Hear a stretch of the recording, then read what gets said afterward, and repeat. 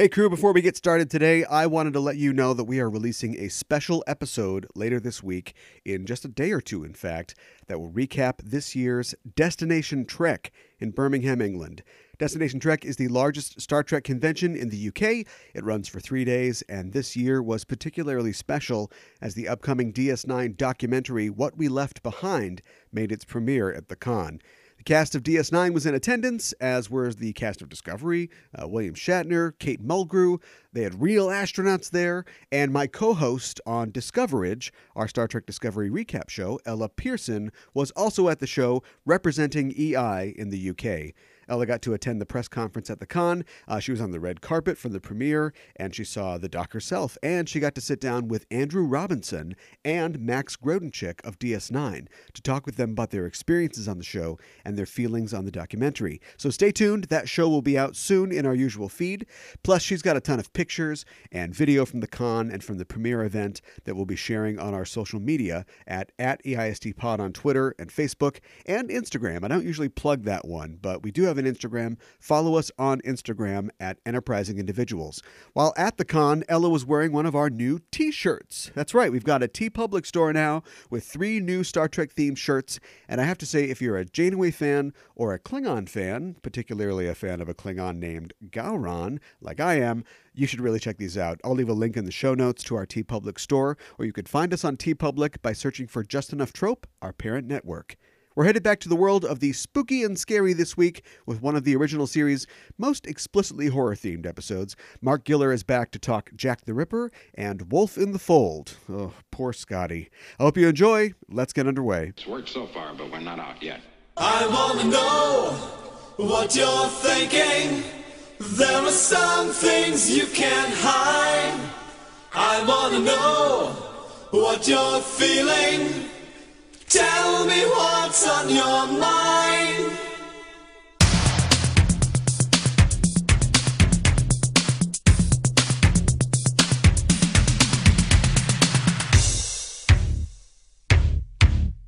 Pure energy. Pure energy. Hailing frequencies open, and welcome to Enterprising Individuals, the Star Trek discussion podcast that boldly goes into excruciating detail about the series, characters, and stories of the Star Trek universe. I'm your host, Aaron Coker, a.k.a. Caliban, and the next time you're in the Beta Quadrant, why not visit the beautiful pleasure planet Argelius 2?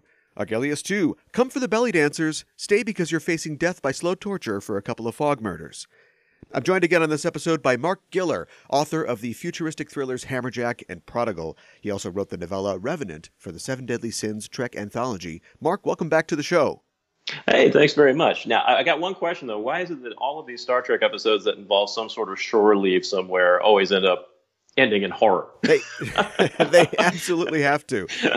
It's like every shuttlecraft journey has to end in disaster as well. Nobody has ever successfully completed a shuttlecraft journey safely.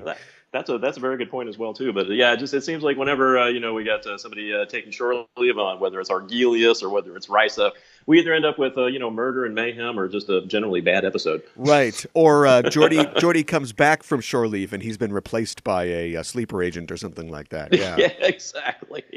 So, but actually, this Wolf in the Fold, which is what we're going to be discussing today, though, I think it's kind of a happy exception to that rule because I remember this is one of the episodes when I started watching Star Trek as a kid that I just absolutely dug it because I always liked the Halloween and scary episodes of the TV shows that I used to watch, and when this one came on, I was always jumping up and down because it was just like one of my favorites. Sure. First, Marc, when you were on an episode of Discoverage last year, that's our Star Trek Discovery podcast, you weren't too impressed at the time, I think I recall, about how the show was doing. Now that the show has had its day, has your opinion of Discovery changed at all? Well, yeah, actually, it kind of swung back to what I originally didn't like all that much. I thought they had a pretty good run with the first couple of episodes, but from there on in, it really kind of went downhill. And this whole business that they're doing with the mirror universe now is just, oh my gosh. Those are tough to do, even when the writing is really good. But all of this is just, I don't know. It seems to me that they're definitely kind of, I guess maybe they retitled it Lost in Space. because Oh, it yeah. doesn't seem that they've got a real good grip on where it is that they want to take the show, and they're jumping all over the place. I think one of the most cogent criticisms I read about dumping Discovery into the mirror universe at this particular point in time is that we really haven't gotten to know the characters near enough to kind of go, oh wow, it'd really be cool to see their opposite evil twin type people. I And see. so yeah, since we're not as invested in it, I mean, it just seems like it's just bouncing all over the place. And I really it's kind of funny because I was reading up a little bit on what Brian Fuller's original vision was for the show. Kind of doing it more as an anthology type thing and jumping from different ships and showing different perspectives and whatnot. Right. And I thought, oh wow, that I think probably would have been a better way to go. But it seems to me that the CBS, Viacom are kind of taking what they perceive as being kind of more safer route with what they're doing right now. And I think as a result, they're sort of in a creative vacuum and don't really know where they want to go. And, it's just kind of like, I really, really liked Lorca at first. But, when they got to that episode right there where Burnham was on the bridge telling him, well, we ought to do this and this and this and this. And he's like, okay, all right, just do it your way. I'm just like, okay, there goes the character. I see who the star of this program is. Right. Exactly. Something we talked about when you were on last on this show when we were talking about conspiracy. We also talked about this on Discoverage, was the lack of transhumanistic elements in Star Trek, things like cyborgization or mind-machine interface. And it looks like Discovery has closed that gap a little bit as we see characters with bionic implants. We even see a bridge crew member that's a full or nearly full cyborg. Do you see that as a reflection on the current times and the public's view of technology as compared to the 60s? Oh, absolutely. Absolutely. I mean, they're just things we take for granted these days that, they couldn't even really have dreamed of back in the 60s. Yeah. And, of course, with the CGI and the makeup artistry and everything else, I mean, they've also got a wonderfully huge budget with which to do that kind of stuff. I think they can afford to go in those directions. It is definitely an expectation of the audience, because they're definitely a lot more sophisticated in terms of technology and how much of that they understand. And I do like those elements of it. And I do think it's kind of interesting, this whole thing they have with Stamets interfacing directly with the spore drive and whatnot. Being, that's a big part of that as well, too. So, if anything, I think that's probably the greatest representation that we see in Discovery of that particular direction. So, again, interesting elements, but just really kind of wish that they get a showrunner in there with a consistent vision and just, put it on a course that is, just a lot more consistent and a lot more interesting, I think, and maybe playing it less safe. I see. I'm always interested in the lack of VR in Star Trek. I was thinking the other day that the idea of the holodeck is an amazing invention, but it almost stands as an incredibly complicated rebuke to VR and simulated experience technology. You got this room it's creating solid objects, it's using force fields and holograms, it's taking up God knows how much power and space on the ship, and you could accomplish the same effect with a few electrodes on your forehead through a simulated experience like the ones you see in a lot of cyberpunk scenarios. It's like the hat on a hat of VR. Yeah, that is kind of interesting, but maybe I think they probably approached it that way for two different reasons. I mean, first off, the whole idea of the holodeck, kind of mostly originated in Star Trek Next Generation. Of course, that was 30 years ago. So, I don't think that they really had a grasp of, what virtual reality was really going to be like, 30 years post tense. But at the same time, too, though, I think they did that as a way of putting different characters together in the same environment as well, too, and not having them separated by a visor or something like that. I think it's but it's definitely a product of its time. But you can definitely see how that's advancing with modern tech. Let's take a second to talk about some other shows on this Star Trek podcast. Cyberpunk, at least as far as I can tell, is having something of a renaissance with shows like Altered Carbon on Netflix and feature films coming out like the Blade Runner sequel, Ghost in the Shell, Ready Player One. What do you think is driving the public and Hollywood back into the prosthetic arms of cyberpunk? It's interesting. I'm not exactly sure why that is, because, I was really excited, especially when you brought up Altered Carbon. Richard K. Morgan, I'm actually, as an acquaintance of mine, he gave me some kind words on my first novel, Hammerjack, as well, too, because, actually, he was one of the first people to get an advance copy and read it and praised it to the hilt, and I was, incredibly bowled over by his enthusiasm about it. But, thematically, I mean, our stuff has a lot in common, the dystopian vision, the hard-boiled detective noir type thing that you see, kind of sort of Blade Runner-ish and whatnot.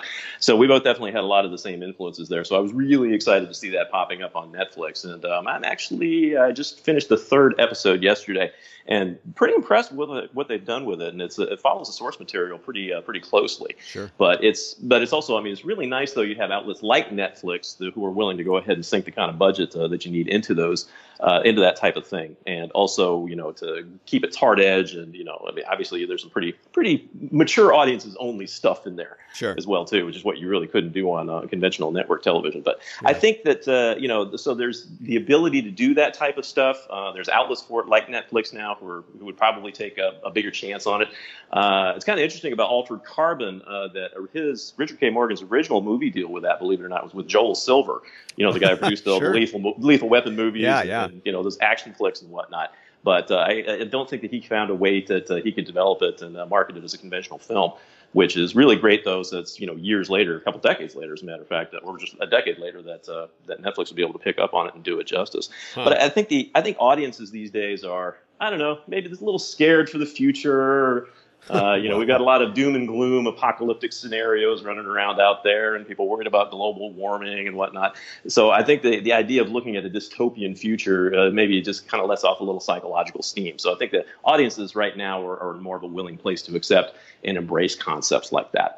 That's interesting, people sort of being afraid of the future. And I was thinking about the kind of difference between Trek, which is inherently a very optimistic and positive future, and that of something like Cyberpunk, which doesn't have to be negative and pessimistic necessarily, but definitely it stands in contrast to the idea that humanity will improve itself to this new level, where Cyberpunk basically says technology is going to change, but humanity is going to stay the same, and we're always going to have the same kind of social problems, and our heroes will probably have to fight against that. So maybe there is a sort of spirit of rebellion or sort of worry that is driving people to fiction like that right now. Oh, sure, too. And, it just seems like technology, since it's so consumer driven these days and down to the individual level, between cell phones and social media and whatnot, it's kind of augmented our very human failings, I guess. Yeah. And I think it's Cyberpunk is, usually those are cautionary tales when you get right down to them, talking about how, the technology itself is not good or evil. It's what people do with it. Yeah, right. And if people have the ability to augment themselves, they're also going to augment their own frailties as well, too. So that's, I think, a big part of what you're seeing right now. And maybe that's another reason that people are embracing it as well, too, because, even though they don't have cyber chip implants and, fiber nodes sprouting from their brains and whatnot, I mean, we are becoming more and more connected with our technology. I mean, people can't walk 10 steps without whipping out their cell phone and see, what's going on Facebook or Instagram. So it's we're just kind of going in that direction. The technology maybe hasn't gotten there yet, but we can kind of see it from here. Going back to Trek, I've been reading through some of the Trek show Bibles recently, just for background for this episode and a couple other episodes of Enterprising Individuals. And it always strikes me that they have specific rules laid out in the Bibles that say, these shows are not, we don't do fantasy, we don't do magic, this is a science show. And every rule they set in those guides, they end up breaking almost immediately during the run of the show. Or at least once they do, it seems like the show starts to take off. They don't do magic, like I said. They don't do swords and sandals and things like that. But before you even get out of the first season of the original series, you've got shore leave, you've got the Squire of Gothos with knights and men with magical powers. I mean, Sulu is literally holding a sword in the 4th episode. Yeah, it's kind of funny you mentioned that too, because years ago when I was pitching Star Trek books to Pocket, I got an episode guide and a Bible that they sent over to me that's from Star Trek Next Generation. Sure. And one of the things that they mentioned at the top of their list was no time travel stories. Yeah, right. And then, of course, at that point, Next Generation seemed like to have a time travel story every other week. So, yeah, which is kind of interesting. Yeah, they lay down those rules, I think, for outside writers who are pitching to the show. But, with the inside writers and all maybe they get stuck for an idea and like, all right, let's go ahead and, have Data's head pop off and we'll do a time travel story right. based around that. But they're not doing it every week, though. It's not like the time tunnel. Yeah, exactly. There are spooky elements in some Star Trek shows, and they've been used to great effect. And I was thinking about books and stories as well. The Borg are zombies, basically, and you use the Borg, of course, in your story Revenant. Yes. Yeah, and actually specifically from a horror standpoint Right. as well too, because in that story, when I was developing that with Marco Palmieri, who was an editor at Simon and Schuster at the time, real nice guy, and he just was absolutely great because he gave me free rein to do pretty much whatever the heck I wanted. So I started ratcheting up the horror elements and the graphic violence and even the bad language, and it was like, yeah, keep going with it, no problem. I'm like, oh great, it's like I guess as long as I'm not dropping F-bombs, I'm okay. Sure. So, and I thought for sure that they were going to go ahead and dial that back, but he understood what I was trying to do with that as well too. So I guess it was kind of my own little homage to some of the Trek episodes that featured horror as an outstanding element. And it's basically kind of like a haunted house story in space. Instead of a decrepit old mansion, though, you've got a starship that was taken over by the Borg, and Right. it's people getting picked off one by one, and kind of a mystery surrounding exactly what's going on. So. But I love those trappings, and I really did. And I think one of the best compliments I ever got on that was somebody posted an online review and said, "This is the scariest thing I ever read." And I'm like, all right, they got it. Mission So accomplished. that felt pretty good. Well, this episode itself is something of a haunted house story. We're talking about the original series episode, Wolf in the Fold. It's the 14th episode of the second season of the original series. It first aired on December 22nd of 1967. It was written by Robert Bloch, who is a screenwriter and a horror writer who wrote the novel Psycho, which of course was made into a feature film by Hitchcock. Bloch also wrote 2 other episodes of the original series, What Are Little Girls Made Of? And Cat's Paw, both of which have a kind of spooky theme to them. This episode, like all of his Trek scripts, were adapted from his short stories, and this episode was adapted from a story called Yours Truly, Jack the Ripper, which was also adapted into an episode of the anthology series Thriller in 1961. The episode was directed by Joseph Pevney, a name that's been spoken quite often on this show. Before becoming a director, he was an actor himself, and he recommended Walter Koenig to Gene Roddenberry for the role of Pavel Chekhov, although he did warn Gene that Walter had the worst Russian accent he'd ever heard. The stardate for this episode is 3614.9, and your assignment, Mark, if you can, is to give us a 25-word synopsis of Wolf in the Fold. It was quite simple. Scotty, Kirk, and McCoy beamed down to I guess you could call it pleasure planet Argelius, as McCoy described it as having a totally hedonistic culture, and for some R&R, but it's more than that because Scotty had recently suffered an injury to his head from an explosion on board that had been caused by a woman. And since then, he had had a lot of resentful thoughts about women. So Kirk thought the best medicine for that in the galaxy would be to take him to a place with a bunch of beautiful women, so beautiful that he couldn't resist, and he would forgive and forget, and everybody would have a good time. But that didn't quite go according to plan. No, the plot thickens after that. Yeah, especially when a woman turns up dead and Scotty's standing over her bloody body with a bloody knife in his hand. So Yeah. it just There's a lot of opportunities in this episode for social and kind of sexual political commentary that, being an episode made of TV made in 1967, I just pretty much gloss over. So that's not ever really explored. I mean, just because he got hurt, now he hates all women. Then later on, women are being stabbed to death, and it's like, oh boy, well, he did get hurt by a woman, so maybe it's him. Like, I'm not sure I would buy that in a modern perspective. Well, they did have the convenient medical explanation, though, of him having amnesia. So they Right. not exactly sure. It's like possibly amnesia could have been caused by his hysteria at the time, or it could have been caused by his head injury, or maybe that also caused violent mood swings or whatnot as well too. So they do have a kind of a hokey explanation as to what's going on there to kind of thicken the mystery a little bit and not make it such an open shut case. This would have been like, yeah, he's guilty. Go ahead and send him off to an Argelian jail and get death by slow torture. Yeah, right, exactly. I love that they're a hedonistic planet, but you do something wrong, slow torture.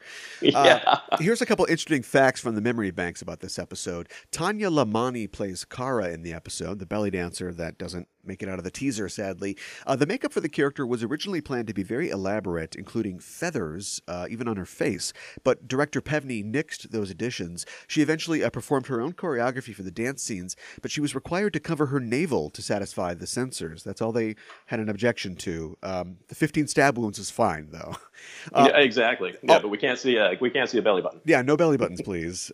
We are Star Trek. All the music in the episode is stock, that is recycled from previous episodes. The composer Gerald I think it's fired. Oh, no, the composer Gerald Fried did write a track for Kara's dance scene, but the Vina dance music from the unaired pilot The Cage was used instead. This episode also features music written by Alexander Courage, the same composer who wrote the show's theme song. Courage withdrew from the series due to a disagreement with Roddenberry, but the music he wrote for the Rigel 7 scene in The Cage is used during the seance. Do you know the source of the disagreement between Courage and Roddenberry? I think it probably had mostly to do with Roddenberry penning some lyrics to the Star Trek opening theme so that he could have a claim on the royalties that Courage generated from that. And, no, it's Roddenberry was definitely known as a nickel nurser, and he nursed every nickel he could out of the franchise. And again, it's his baby, so you can't blame him for that. But when you start playing games like that with other creative people, I could definitely understand why he'd be hacked off about that. I think he's out after that. Yeah, this is one of only 2 Scotty-centric episodes. The other one being season 3's The Lights of Zatar. The courtroom scene in this episode that essentially makes up the third act is 15 and a half minutes long, making it the longest scene in the series total. And I'm not saying it's bad, but I did at one point have that experience where I kind of went, I didn't really look at my watch, but I was like, wow, this has been going on for a long time. Like I'm into it, but this is we're not cutting away to the bridge or anything. This is a long scene.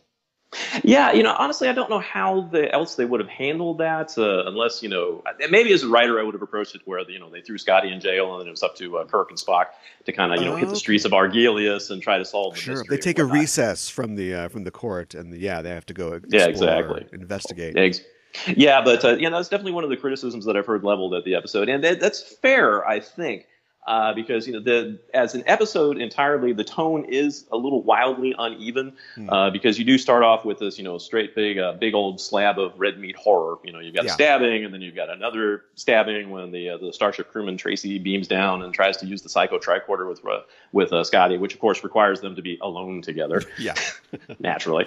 And then the stabbing of Sibo after the sequence as well as after the seance as well too. And all of that is especially with the Rigel 7 music done, is just I always thought that was a very, very haunting theme, especially with the chorus in the background and whatnot. It was very, very well done. It ends with this piercing scream and another death. And then after that, it turns into the courtroom thing. And then after that, it gets kind of hokey, when they start injecting everybody with the happy potion. So, and then we have, kind of like interesting comedy tossed in there as well, too. So it does bounce around all over the place a little bit. But I think, certainly for the first half, though, it does maintain a very, very nice, spooky, eerie kind of, and even terrifying sometimes vibe to it. Yes. Scotty, the character of Scotty, alludes to the events of this episode when he reappears in the TNG episode Relics by calling it a wee bit of trouble, which is an understatement.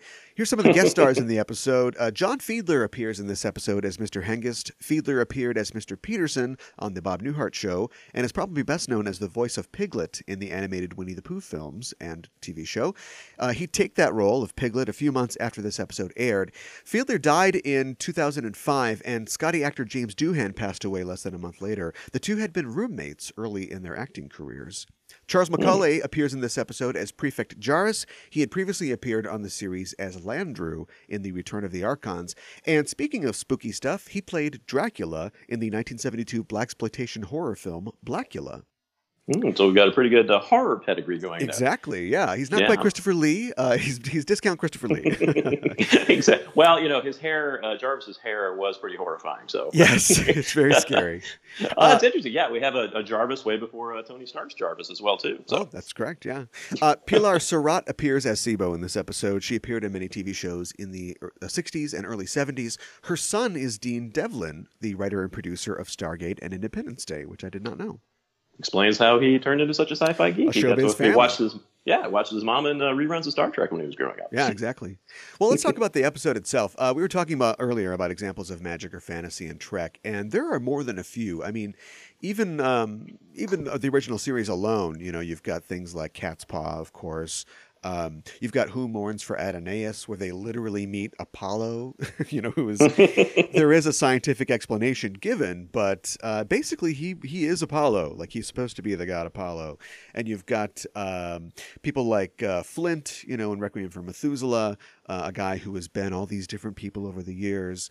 So what's supposed to set Trek apart is that everything has a scientific, explanation. Exactly. Warp drive. All these people were aliens. Right. Exactly. Yeah.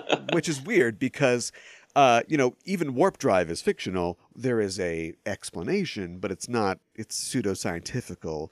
But whatever gets you through your script, I guess. And what I think is interesting is that even fairy tales, have rules, like a science or a science fiction story. I know they wanted Trek to stand apart from other genre shows, but I think despite their restrictions, the writers of Trek, even when they added giant cats, or magical elements, they understood that a good story can have any setting.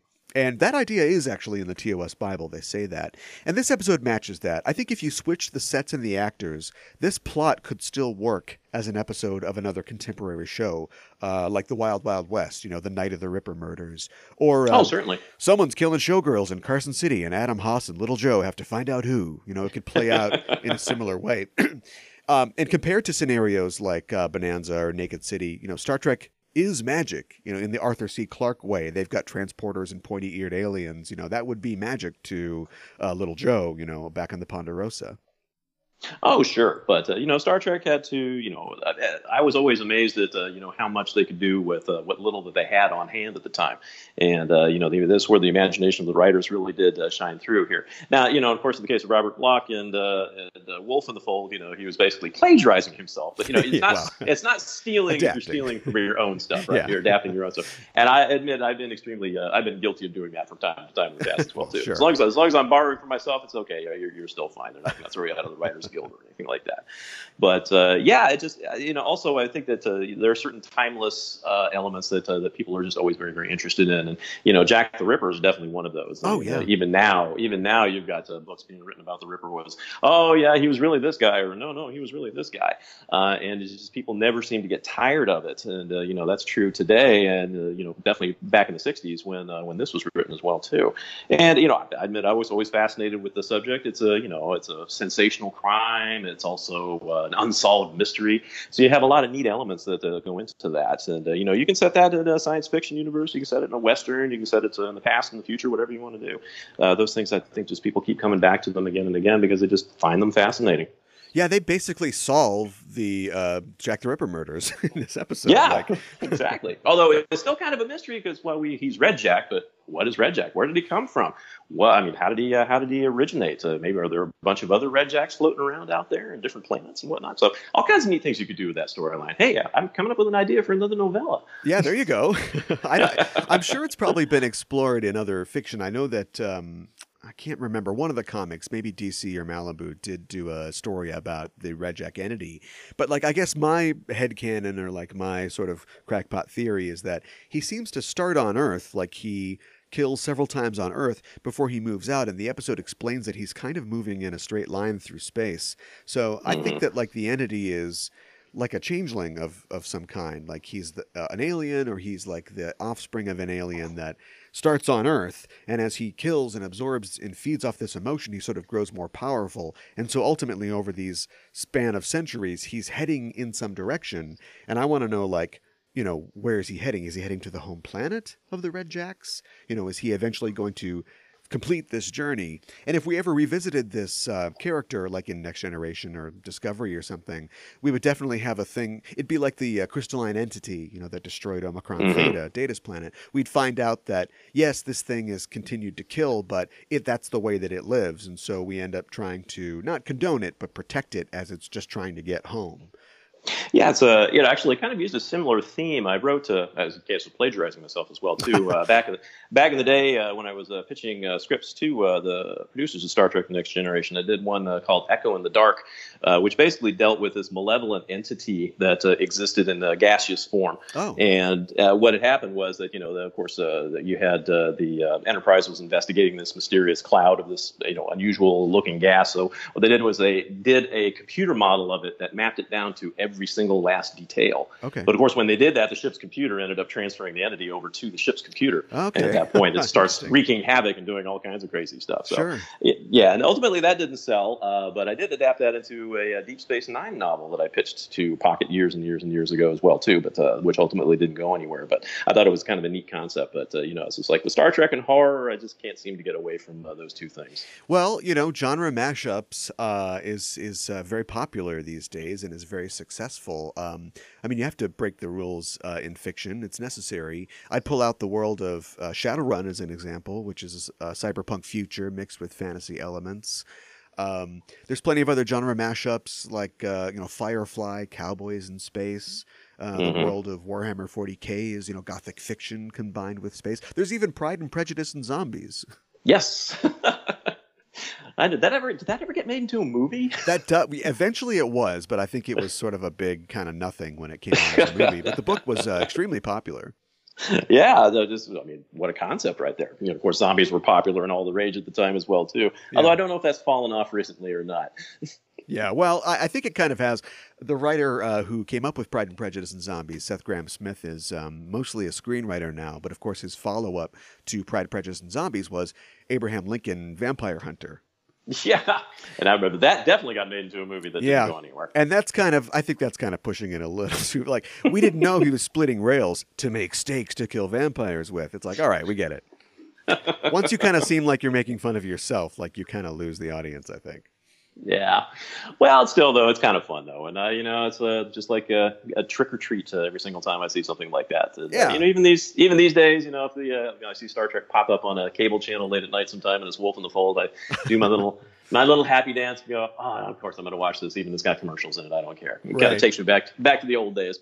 Did you know that there was a Time After Time series on ABC? It was actually canceled. It didn't last very long. But, of course, based on the novel Time After Time written by Carl Alexander and adapted by Nicholas Meyer into the Jack the Ripper movie. Yeah. Yes, that was with Malcolm McDowell and David Warner playing Jack the Ripper, I believe. So I think, it's like, gosh, I think even Annie Potts was in that movie. I tried.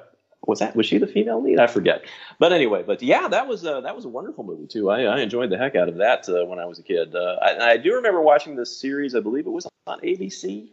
And it didn't last for very long, unfortunately. They just kind of went the way of the Night Stalker, which was another one that I really liked, in spite of all the cheese. But that was good stuff. Whenever you have a time travel scenario, it feels like, I'm not sure if it's necessary that you run into Jack the Ripper, or if that's kind of the beginning of the end, where it's like, all right, give me some historical plots here. Let's Ben Franklin, Jack the Ripper.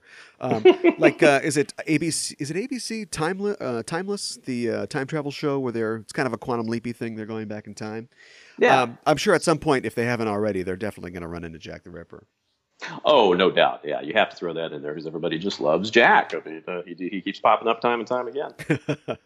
I like the fact that Star Trek did decide to deal with Jack the Ripper, but they did it definitively. Like, they explained it in that way that we described, that everything has a scientific explanation, and that's pretty much it. They never really returned to this character. They never even mentioned this again. And at the end of the episode, everybody's like, great, let's go back to the Pleasure Planet. I know. It's like we have a dead crewman here. Can we at least take a little bit of time to, sorry, Karen Tracy, you're a real good lady. All right, let's go party some more. Do you think those Argelians ever want to see the crew of the Enterprise ever again? Probably not. Humans show up and people start dropping dead in the streets. Forget it. Doesn't matter if you flash your little light. I'm not coming over there. I don't care. Yeah, I know. So it's like, they probably aimed a lot of swag the Argelians' way just to, kind of buy everybody off. Yeah, right. Exactly. We've talked about time travel previously. Time travel, I think, is successful on Star Trek when it is used sparingly, as they did, early in the run of both TOS and TNG. And I would point to, yesterday's Enterprise as being one of, if not the most successful Star Trek The Next Generation episode ever. Oh, sure. I think, the wonderful thing about yesterday's Enterprise is the time travel works very, very well because it's just it's an element of the real story, which is, putting the Enterprise and the entire universe into the middle of a war with the Klingon situation, which was just absolutely fantastic.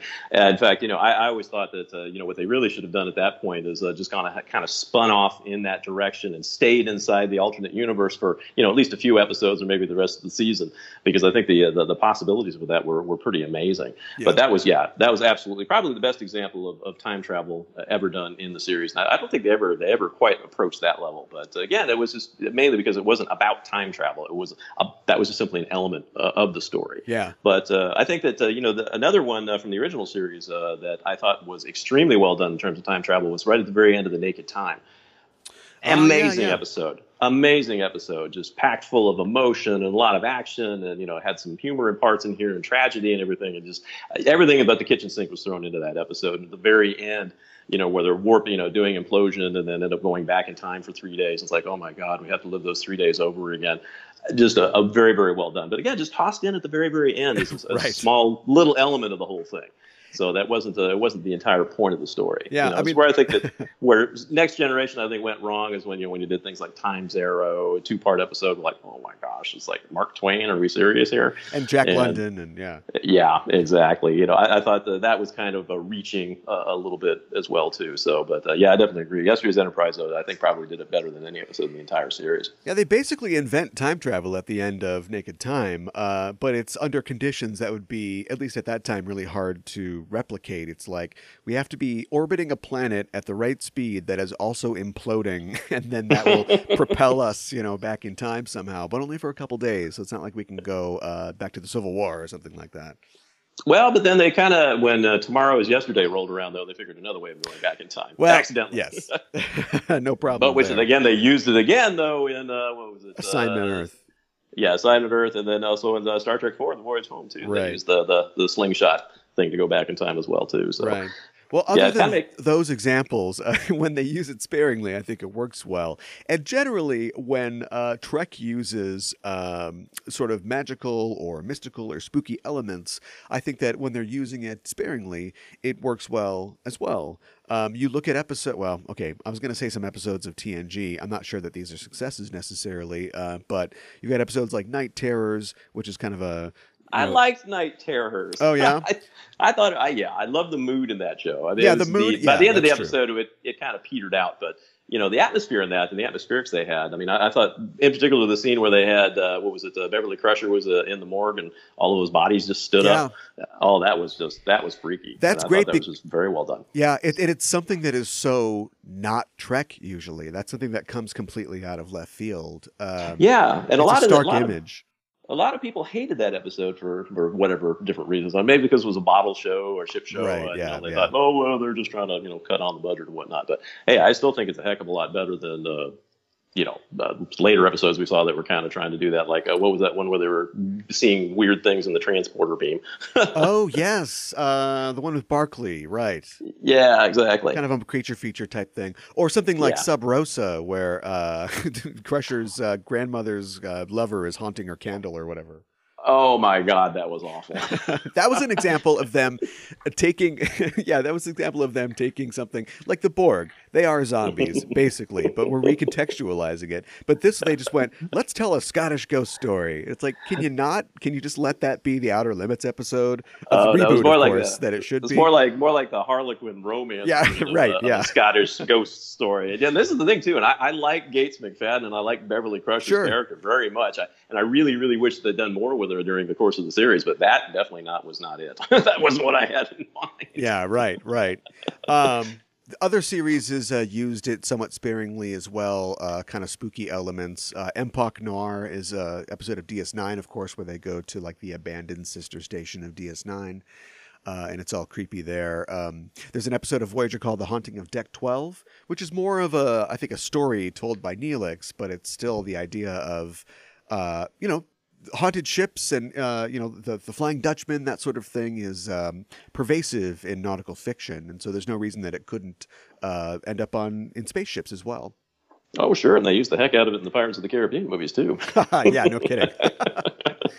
That's a good example. Oh yeah, all that's well and good too. And again, I just I think that they Star Trek probably ought to try to do more of that. So so maybe if Discovery does a horror episode, it'll get me back on board. They almost definitely will.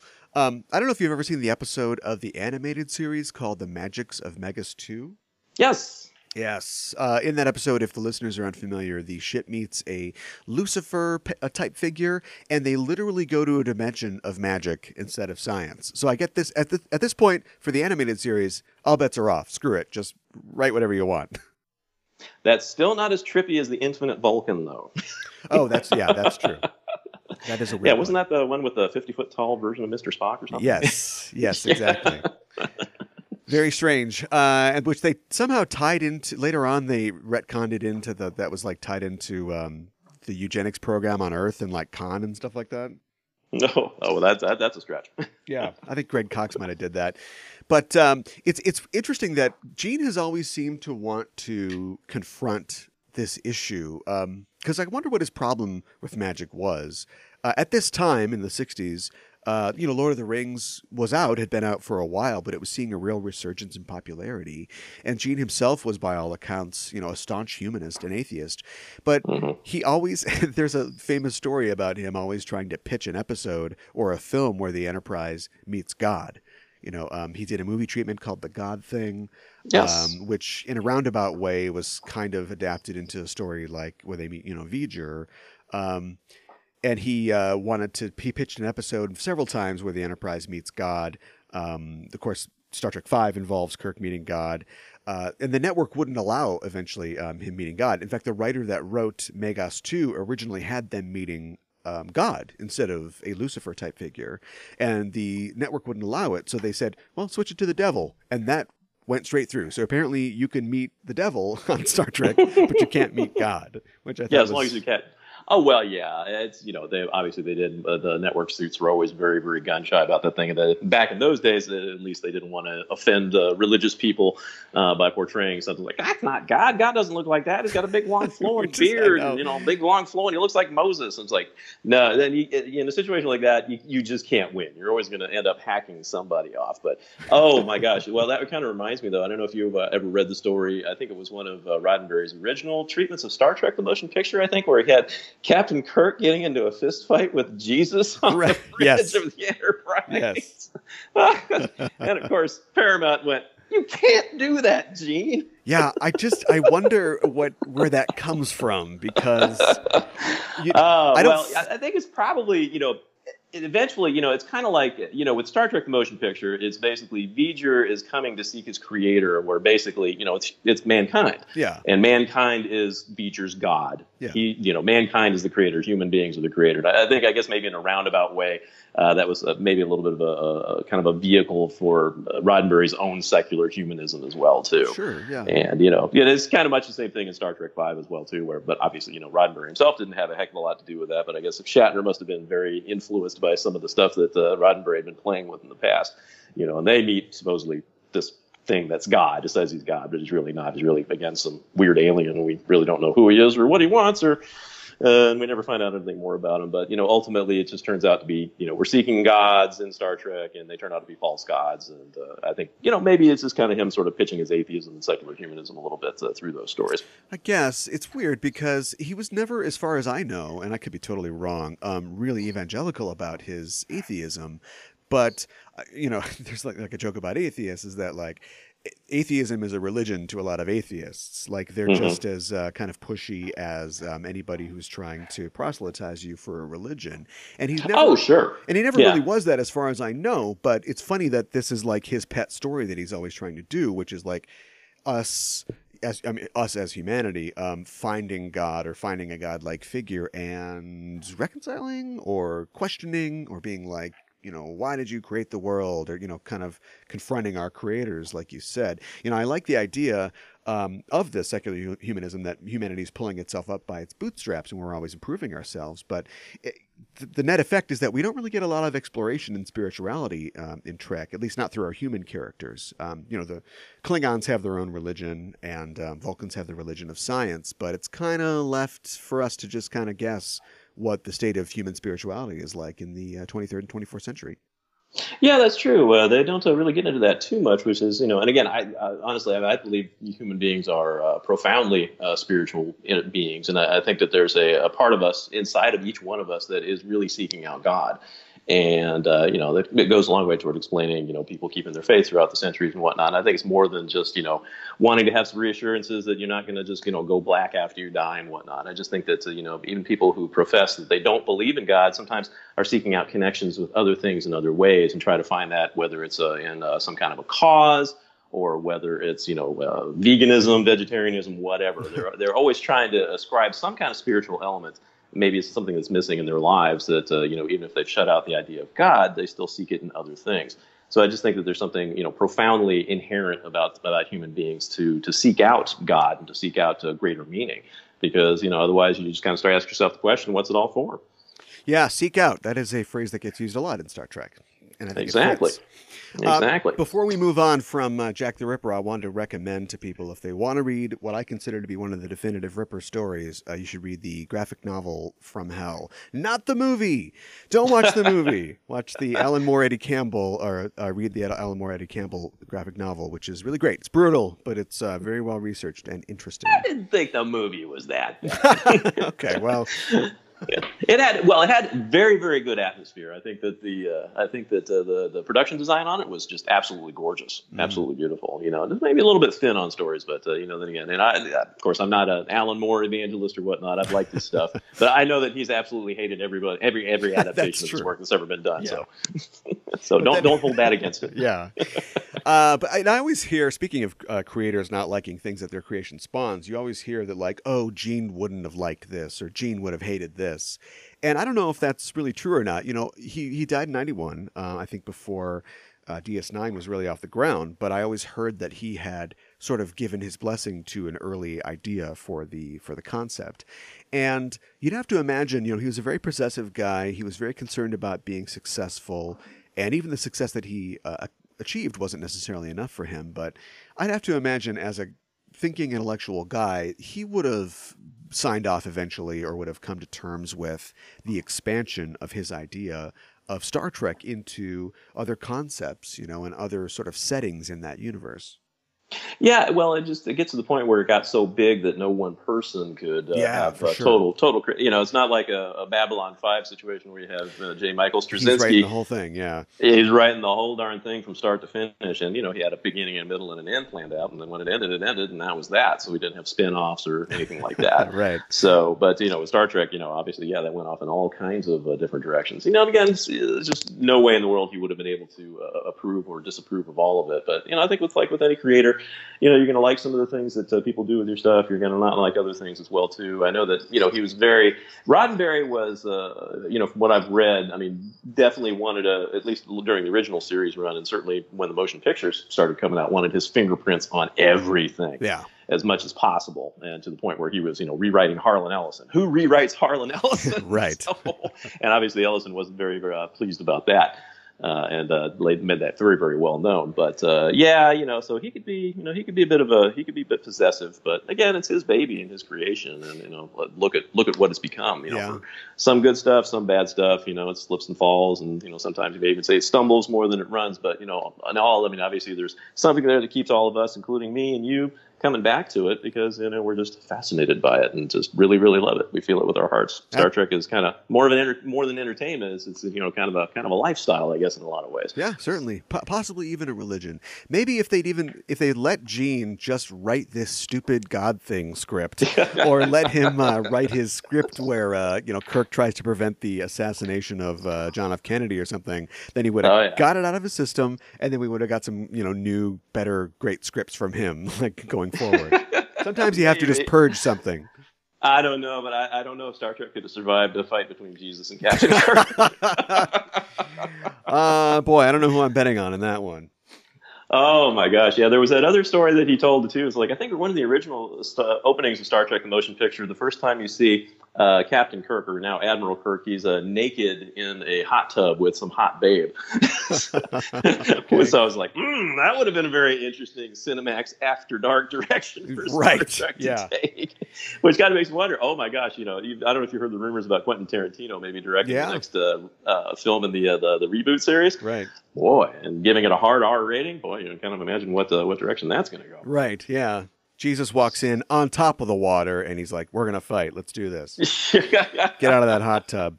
I like the fact that this episode is kind of a locked room murder mystery as well, which is something that I'm trying to think and brainstorm, but I don't think it's been explored all that often on Star Trek.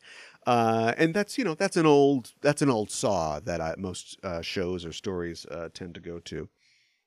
Oh, sure. And it kind of it was a way of sort of bottling the show up a little bit too, so it didn't get too outrageously expensive in terms of production design and whatnot. Yeah. That's the nice part about Argalius. It's so foggy you can't see anything. So Yeah, that's it. you could have backdrops that look like cheap cardboard. And nobody's really going to know the difference. Right. But one thing I really wish that they had been able to budget into the episode is that I don't know if you ever read the James Blish adaptation of that particular episode. No. And I think in the original, and I think also in the original script for Wolf in the Fold as well too. Blockhead had that scene where where they say all of those really wacky colors on the view screen when Red Jack escapes and gets into the ship's computer. Yeah. It was really supposed to be a vision of hell, of all kinds of Lucifer on the screen and naked women on backs of goats and all kinds of crazy fire and brimstone stuff. And it would have been really interesting if they'd had back in the day been able to do that. But I think that it was just budgetarily, for a 2-second cutaway was just way too expensive. They couldn't justify it. That's interesting because it makes me ask questions even more about the cosmology of this setup then, because is Red Jack just an alien who resembles in some ways a demon, or if he gets into the computer and then you see all these visions of hell, like, is he some kind of spirit, or is he just trying to intimidate the Enterprise, knowing that racially this is the kind of thing that they're scared of, hell and demons and stuff? Well, it would make sense. It's an entity that feeds on fear, so that you would know what really scares human beings at a primal level too. Sure, but he should have put 50 birds of prey on the view screen. That would have scared them. No, that just would have sent them to battle stations. I think what he's really trying to do is, get down deep into their psyche and, kind of poke them in places that are, deep that we don't tend to think about all that often. Yeah. And, and I think there's a lot of truth to that as well, too, because I don't know about you, but if you've read The Exorcist or seen the movie lately, that still gives me goosebumps because, just the very basic primal concepts of good and evil stripped down to their core is just something that's still amazingly frightening as well, too. And I think all of us respond to that. All of us are afraid of the same things. We're all afraid of death, but at the same time, though, I think there's some things that we're even more scared of. Yeah. And that's, what happens to my soul afterwards, or, this whole concept of, real evil in the world. And I think that's pretty universal. Yeah, and it also, sort of gives the lie to the adventurous, exploratory nature, of our characters and the rational minds of Starfleet and like Mr. Spock. Like, if we can explain everything and we're confronted by something that we can't explain, it's all the more scary. There's a TNG episode we're going to cover later on this season of our show called Devil's Due, where they go to this planet and this character appears, saying that she's essentially the devil, like everybody's devil. And it doesn't really rattle our crew all that much because Picard's like, all right, well, I know there's no devil. I don't believe in a devil. So what is this person? But yet she makes, these abilities that she has make some kind of convincing arguments physically. Oh yeah, well, and Marta Dubois, woohoo! Right, she was quite something. I remember her from Tales from the Gold Monkey. I don't know if you ever watched that show years ago. Yeah, she was kind of this, I guess, sort of this princess Ardala type thing, but set back in World War II. Okay. But she was quite something to look at. But that episode does maintain enough of doubt in your mind to think, wow, is she really the devil? Of course, that's obviously proves not to be the case at the end of the episode. Right. Spoiler alert. But, there is a little bit of doubt there as well, too, which is one of the things I kind of liked about that episode. I thought that was actually pretty well done as well, too. Yeah. I enjoyed that one.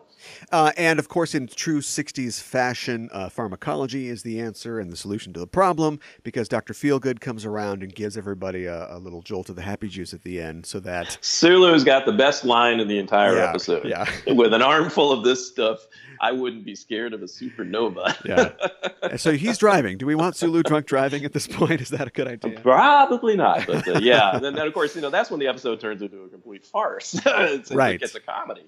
So it's hilarious. Yeah, you're going to hurt somebody with that thing. Yeah, it undercuts a little bit the fact that we basically have a zombie in this episode as well. We find out that Hengist is apparently dead. It has been dead the whole time, and he's being animated by Red Jack. And when he comes back and he's, I'll die, kill.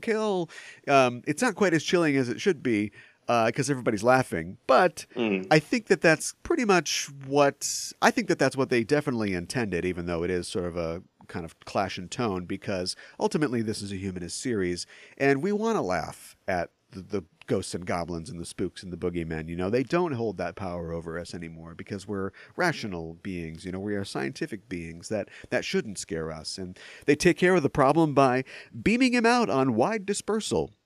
Which I'm always surprised that they don't use wide dispersal more often. That seems like that would solve a lot of problems. You got a problem with a bad guy or a bomb that's going to explode? Just turn the beam on wide and spread it into atoms. No problem. Yeah, I always wonder why if they would they have been able to phaser him and just disintegrate him, or would that have worked, or would the energy have still persisted? Who knows? That's a good question. We never see like his energy form, even when he possesses the Enterprise, which also gives us sort of a haunted house feel in this episode. So it seems like they got a chance to go kind of fantastical, and they wanted to check all the boxes. So we've got a locked murder room mystery, we've got a ghost story, we've got a haunted house story, we've got a monster story, a zombie story. They kind of get it all done in one. Oh, yeah, they covered all the bases there, too. And it was really, when he was in the ship's computer, too, and he was trying to taunt everybody and scare them and whatnot. I'll blood your boy or blood and suffocate you. Piglet, no! But the sound, the sound processing they did on his voice was fantastic. For that was pretty effective. Although I still think it would be hilarious if somebody on YouTube took Piglet and then stuck some of the words that and just was speaking in Wolf in the Fold and just kind of synced it up there and did an animation thing like that. I think that would be hilarious. Well, as we sort of wrap it up here, do you have any last thoughts about the episode? Anything you wanted to say? Well, it takes a lot of criticism because a lot of people look upon it these days as problematic because they view it as being very sexist and, very male-oriented, male-dominated, that type of thing. Certainly wouldn't qualify as a favorite of the Me Too movement, I guess. But, again, it just that sort of thing bothers me because Star Trek was a product of its time. So, Sure. You got the belly dancer in the beginning, maybe it's a bit sexist, with all of them wanting to go off to the bars and cruise for the women and all the rest of that stuff. But, it's just it is a product of its time, and I think that you can't judge things so harshly by today's climate, based on when it came out. So all in all, it's a good episode. Probably not the perfect Star Trek episode, but it's good for a few scares, and it's got a nice haunting, spooky mood to it, and definitely a fun thing to watch on a dark and stormy night.